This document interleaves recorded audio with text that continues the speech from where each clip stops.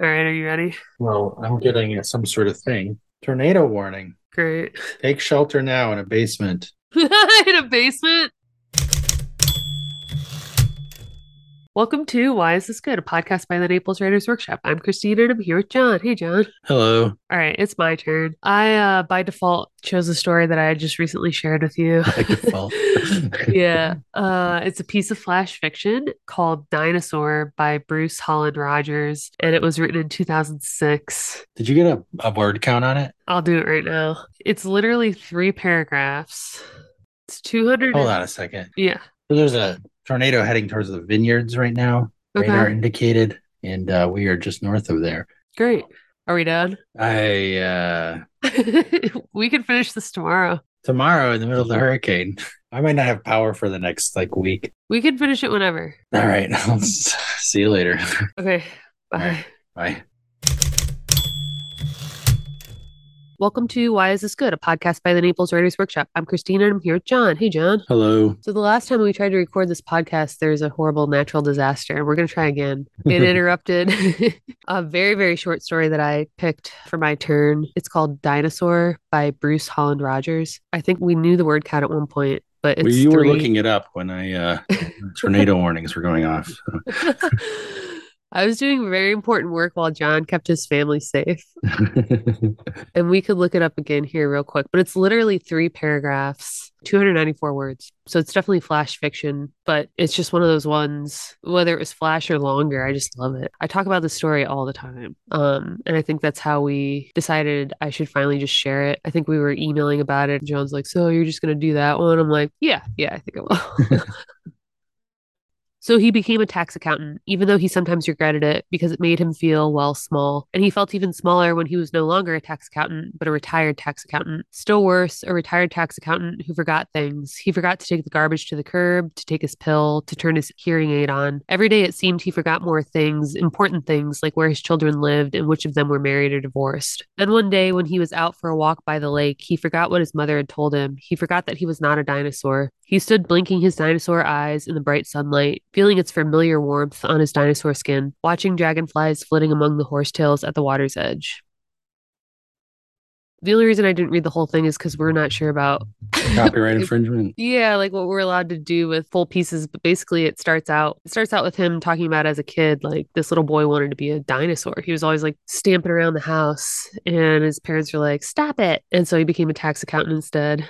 It just feels to me like a perfect short story because you remember specifics from it, but overall you remember the feeling, you know? Every time I think about this story, I can recall the feeling that it wants to achieve by the end. I think sometimes we remember stories and we're like, oh yeah, that was a really good one, or yeah, that made me sad. But this one, like specifically, I can recall every time, like, oh, it's like nostalgic and it's sad and it's about Alzheimer's and aging. And I don't know. It's like, there's no It like fits a wasted lot word in there. here. Yeah, it crams so much. And when you think about it too, it covers an entire lifetime, you know? It talks about this little boy and then him being a very old man. I don't think there's tons of stories that do that well in a way that's memorable, but yeah, I don't know. I think about this story a lot. Do you like it, John? Oh yeah, I really do. It is compact and it accomplishes quite a bit for its compactness. I mean, that's the kind of thing you can study this to see how all the words work together to create so much more than seems possible in such a short space. Yeah. Like you can do with most flash, like really good flash fiction, is Hmm. see how things can be suggested without being said. Yeah, I think what's interesting about this, to that point, your point about like things being suggestive versus said, is that this seems to be written about a guy, like a boomer or older, who chose this path in life that was like typical and safe and mainstream. And he seems to be of a generation that wouldn't necessarily tell anyone. I used to act like a dinosaur as a kid, you know? So we get through this short story insight into what it was really like for him to choose this safe, predictable route and to realize that by the end, even though he had a family and he was successful, that he wasn't fulfilled. It just seems like a unique character to kind of be able to pull out this much emotion when this is the type of character that maybe in real life would be reluctant to talk about their feelings, like their internal world. And so there's lines like the one that I just mentioned where you're saying like things suggested versus said, where he's like, so he became a tax accountant, even though he sometimes regretted it because it made him feel, well, small. And this is like written in, like close third. He's not saying, I feel small, but the narrator is suggesting that, this is how he feels. I'm impressed that way, that you can pull so much out of a character that probably wouldn't want to talk to you in real life. Yeah, I don't know. I mean, I think that's part of those what's I didn't think of it in him as being somebody who didn't talk about it. Just, we don't always share everything that happened in our childhood in general, Yeah. Especially it was his parents who pushed him. They were like, you're not a dinosaur. What do you want to do? And then somebody suggested a tax accountant at some point, and he was like, all right, I'll go with that. But the ending part is he forgot he was not a dinosaur. So that's like the idea is that at some point in his childhood, he internalized the idea that he should not pretend to be a dinosaur, should not tromp around being a dinosaur. And it's kind of like just this a story more. I read it as a story about suppressing childhood inclinations, and what does it take at the end of your life to return to those? And in this case, it takes dementia, it takes, Yeah. some pathology to remember the freedom you had as a child to be what you actually wanted to be. And that he gets to return to that. So it's the fact that he gets to return to that is kind of it makes you feel good. It's like, it's a happy feeling, but the fact that he's losing all this other, like the what gets him there, and he couldn't do that throughout his life because of all this imposition upon him, makes it sad. Like what you were talking about before, with like a little bit of like that feeling of nostalgia is such a complicated feeling because it's a sadness, but it's also a happiness about something in the past that's been lost. Right. But you're sad you lost it. There's all these things wrapped up in it. So it's a complicated emotion that's played out in a really cool way. Yeah, I guess why I'm latching on to like the idea that this is like a private guy is like I think when people get Alzheimer's too, it can be an embarrassing disease, right? Because they're often like these extremely articulate, intelligent people that are suddenly losing their ability to like communicate or remember things, and they have no control over that. And so when it talks about like he forgot to take the garbage to the curb, to take his pill, to turn his hearing aid on, every day it seemed he forgot more things, important things, like where his children lived and which of them were married or divorced. So you're right. It's about, being able to like do, like you said, what you wanted to do as a kid. And it's sad that this is what it took for him to get there. But I'm reading it too, and it's kind of sad because like almost Alzheimer's is one of those things that you can like determine pretty early on, I know these days, like whether or not you're likely to develop it. So it's sad to think that like we all die, obviously, but if he was also destined to like lose his faculties this way, then it's sad to think that he did spend the bulk of like these intervening years not as happy as he could have been, The story it starts off as like he's being something. And then his mother says, you're not a dinosaur. And his father asks him, what do you want to be? And then the second paragraph is all concerned with what is he? Who is he? Right? Is he a teacher? Is he a tax accountant? And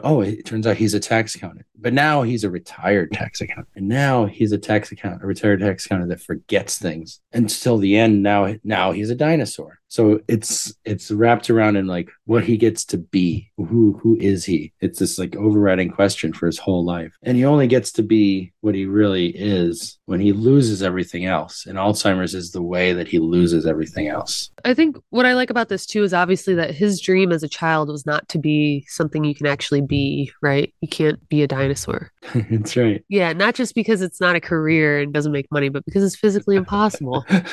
So I think this would be like a much different story if it was like when he was young, he wanted to be an astronaut, right? Like, and his parents reeled him in and said, like, that's really cool, but it's unlikely. So why don't you do this? Or, if you think about today, like if you have a kid that wants to be, I don't know, a famous author, you might discourage him or her because it's not likely. And you'd like to maybe support your family. Anyway, he wants to be something like impossible. So of course his family, of course society is going to say like, no, like you can't do that. But obviously I think dinosaur is just like a metaphor for like literally anything anything else that you feel Could called be. to. Yeah, I mean, that's how I read it. Like, dinosaur is just like the strongest visual. So you're picturing this kid just like having a blast, like with his imagination. And then I think, especially like, cause like I said, I'm picturing this guy having been born in like, I don't know, like the 40s or 50s. And imagination is like no longer prized at that stage, right? It's like, let's do what's right and responsible. And it gets kind of just like crushed out of him because it's not realistic, but it's also better and right and respectable to do this other thing. It's sad because you wonder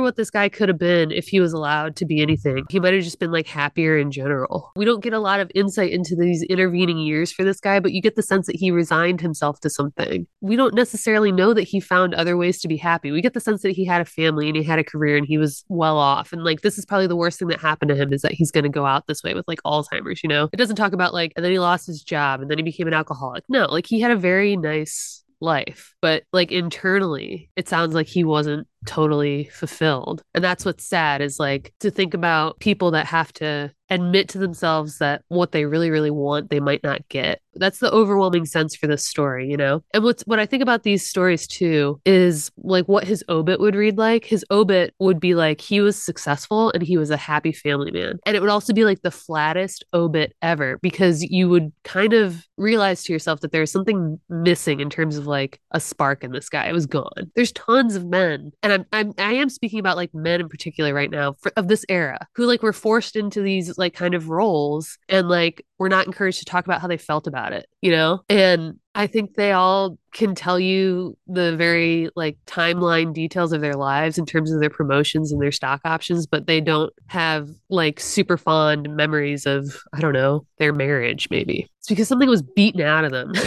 Yeah, there's nothing in here that's, I guess, what's specifically time bound is tax Nothing. accountancy, maybe the discovery of the dinosaurs. There had to be after the dinosaurs were known to exist. I have no connection to time at all when I read this story. Like I can read the Yeah. story and project it as his childhood happening now and his dotage happening now, right? Yeah, I guess I'm reading it. It was published in like 2006. When I first read it, it was probably literally like 10 years ago. And so I'm Mhm. thinking to myself, like 10 years ago, this guy was 80 or 90. And so you're just projecting backwards from there. Yeah. It's an interesting feature of reading how we place things in our landscape of understanding, Yeah. like for me, when I read the childhood section, I think of it as happening Right. now because maybe it's because I have kids. I can like see them. Uh-huh. They pretend to be things, I remember when they were young, they like to pretend to be the big bad wolf and stuff. Now they play different games, but they're always pretending, right? So I can totally Right. see that this is happening now. And then based on that, I don't project that childhood back in time. Okay. But if you read the story as a whole, it makes sense what you're talking about, where you get to the ending and you're like, okay, so this person must be older. Yeah, it's Therefore, let current. me do the math, and he would have been born this time, so his childhood would have been then. It's just such an interesting feature of reading.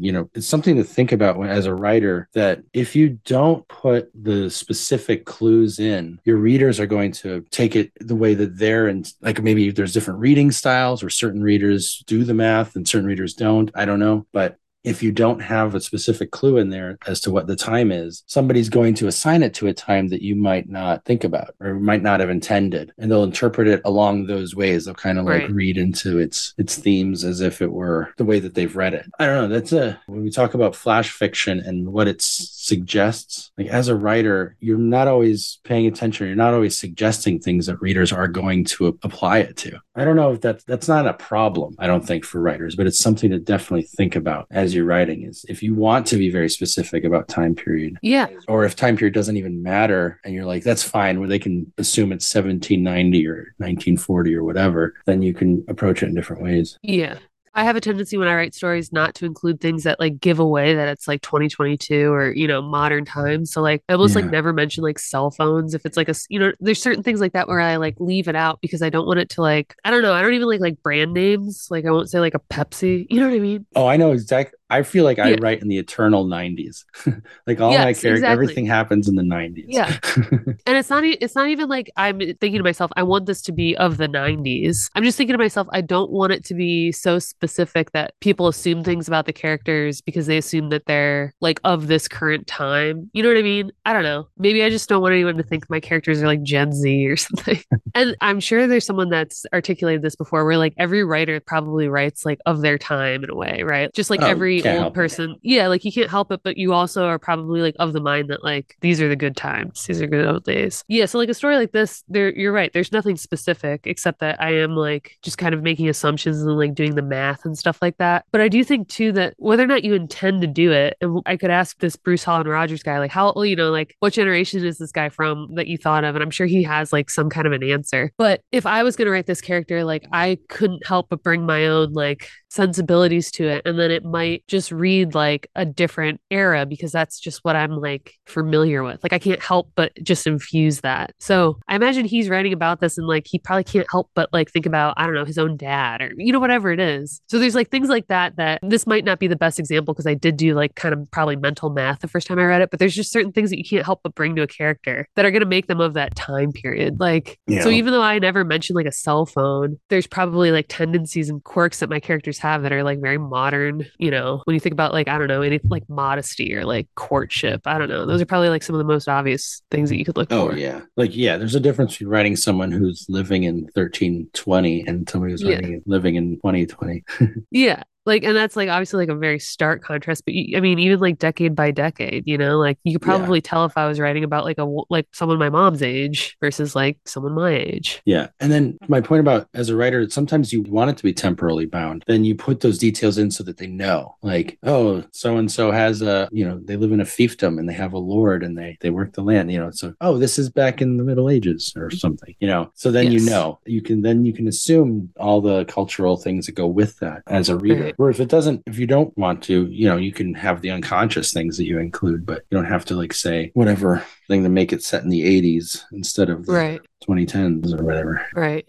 Oh, that was the other thing I was going to go on to say is when I first read it, I kind of put his childhood. I forgot about this until I was just glancing down and I saw the word pirate. I was like, pirate to me dates it. Like if he as a child is interested in pirates. Yeah. And now this is from my experience. That feels like his childhood happened in like the 2000s, like the first decade of the 21st century, because that's when the Pirates of the Caribbean was huge. And like pirates was part of the cultural landscape for various reasons. And so I was putting his childhood back then. And this is written in 2006, so it kind of follows from that. And then I projected his old age into the future, like the story of this old age was into the future, but also in the present because I'm reading it in the present. And so, but that might be the clue that I picked up on that made me think of it that way. I don't know. Who knows? Not clue, but, just detail. Right.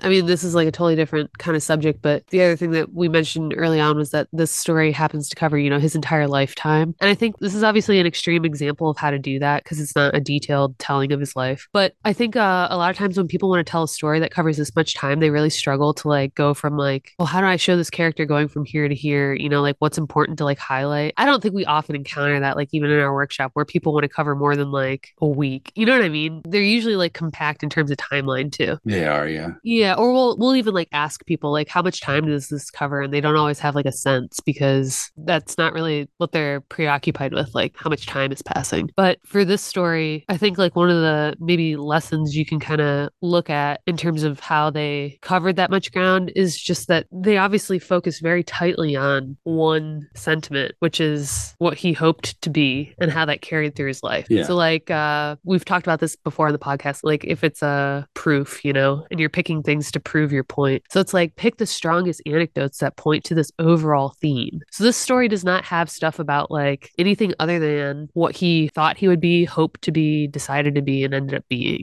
like it's kind of career wise, but like imagination wise. And I think if you're thinking to yourself, like, I want to tell the story of like someone's life, but you want there to be like a takeaway more than this is a step-by-step biography for the historical people that like want to know everything about like, I don't know, President Garfield, my favorite. So unless you wanted to do like some kind of like blow by blow for this like historical fiction, then it is best and strongest for you to like try to stick to a theme in terms of like what you're going to cover in this person's life, That's because like I said, right, we don't know much about this character other than what he wanted to be. This story focuses, like you said, on the moments where his kind of sense of identity changes. Like, who is he? It's a dinosaur. Maybe it's some kind of hero. Oh, I guess he's going to be an accountant. And then, all those different changes in his identity. I could see a version of this where each of those moments is dramatized in a scene instead of just kind of like being the subject of a sentence, the way, because this is only 300 words. Yeah. And then you get a 3,000 word story that dramatizes each of those moments, but then covers the same amount of space. And you would find additional things and additional emotions and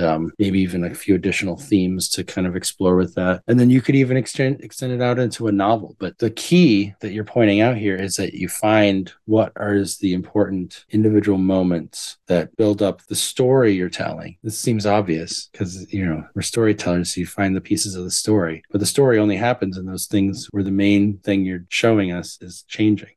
So, do you have a takeaway from this story, John? Yeah, my takeaway is something totally different than when you kind of mentioned point of view earlier, but I was thinking about this just in terms of point of view, because we used to talk about point of view a lot in the podcast when we first started, or I did anyway. But I just think it's an interesting thing to think about as a writer, is like where each sentence is coming from and what you're looking at and where the viewpoint is looking from, because it's not obvious in a lot of places. In the third person, it doesn't always feel like it's coming directly from a character, but Sure. when we read, we kind of assume it is. It's most obvious point of view stuff when it's talking about something that's like his feelings, because Right. you can't see feelings. You have to be inside of somebody to know what their feelings are. So it made him feel small. He felt even smaller when he was no longer a tax accountant but a retired tax accountant. Like those sentences that have feelings in them, that it's his point of view. But if it's just one day he was out for a walk by the lake, you don't necessarily know where that's coming from, except the sentence goes on to say he forgot what his mother had told him. So that it's inside of his head. But just how you piece those things together. I could write a paper. I could write like a 7,000 word paper, just going from sentence to sentence and how the point of view shifts with each word, But that's the kind of thing that you don't have to think about as a writer, but every once in a while you might want to tune into, Right. just so that you keep tabs on what you're doing. If that makes sense. Kind of. Keep tabs on what you're doing. Well, I think a lot of writing is intuitive. You just kind of write it and then it's on the page. But I think one of the most important things about writing is going back and making sure that it's a craft. So you have to craft it. Sometimes your first guess is wrong. So your intuition it gets you partway there, but not all the way there. So going back and paying attention to those things can help make sure that you get the story to express what you're trying to get it to express. And viewpoint, I've been reading a lot of stuff lately. I finished that other paper and I've been thinking about another paper, just concentrating on point of view, because I feel like point of view in certain ways kind of dictates everything in fiction. I mean, I think you can analyze fiction in different ways so that whatever thing you're looking at dictates everything. But at the moment, I'm thinking a lot about point of view. Yeah. I think my only kind of takeaway is that because this is such a strong story, I feel like I remember all of it. But I think what makes it strong is not just like the length or anything, but like we talked about how all of the points just connect to that main theme for this character's life. And I think a takeaway can kind of be like we said, if you're going to write a longer story that encompasses like years and years, like stick to a theme. But I think the reverse is true too. If you have an idea for like a theme for a character's life, there's something about like the length that does make it strong. It's not like, wow, I can't believe they did all that in that small package. It's like, no, it's the small package and that small delivery, and it's like contained and it's like concentrated, Yeah. So I think if you have a really strong concept, like see if you can do it like really short. I like that, because that's kind of what I was talking about before with if you have a theme and you just focus on just those moments when that theme is being expressed, like I said, you could expand them into scenes, you could do all this stuff, or you can just distill them down to their essence and just get right at what that core emotion is. If you do start broadening it, you're going to discover more themes. You're going to discover other things to say that kind of go along with it. And that distills it. That kind of, not just the opposite, that kind of dilutes it. Yeah. So I wrote a thing the other day. I had this idea for a story, and I knew the story had to get this girl on top of a hill, right? That's where the main action was going to happen. So I wrote a paragraph and just said, okay, this is why she went out on the top of the hill, and this is what she found there, and then she's standing there, and story's ready to go. And I was like, no, I need to develop this. I can't just have her standing there. That story needs more leading up to the moment where the story is going to happen, because there's like other stuff that needs to be introduced. She can't just be standing there. We have to feel the world before we get to the hill. Sure. So that needed more. And I rewrote it and rewrote it and rewrote it till it was like a couple of pages to get her finally to that same place that I got in 4 sentences originally. Yeah. Because I knew that I needed to do that. Whereas you could go the other way if you realize I don't need all these pages to get my character here. I can just get my character here because that's what's important. It's just understanding what you want the story to do. If you want to do just express this like kind of emotional moment, Right. even if the moment takes a whole life, Right. you can just get it down to its essence. And then that's what this story has done. Yeah.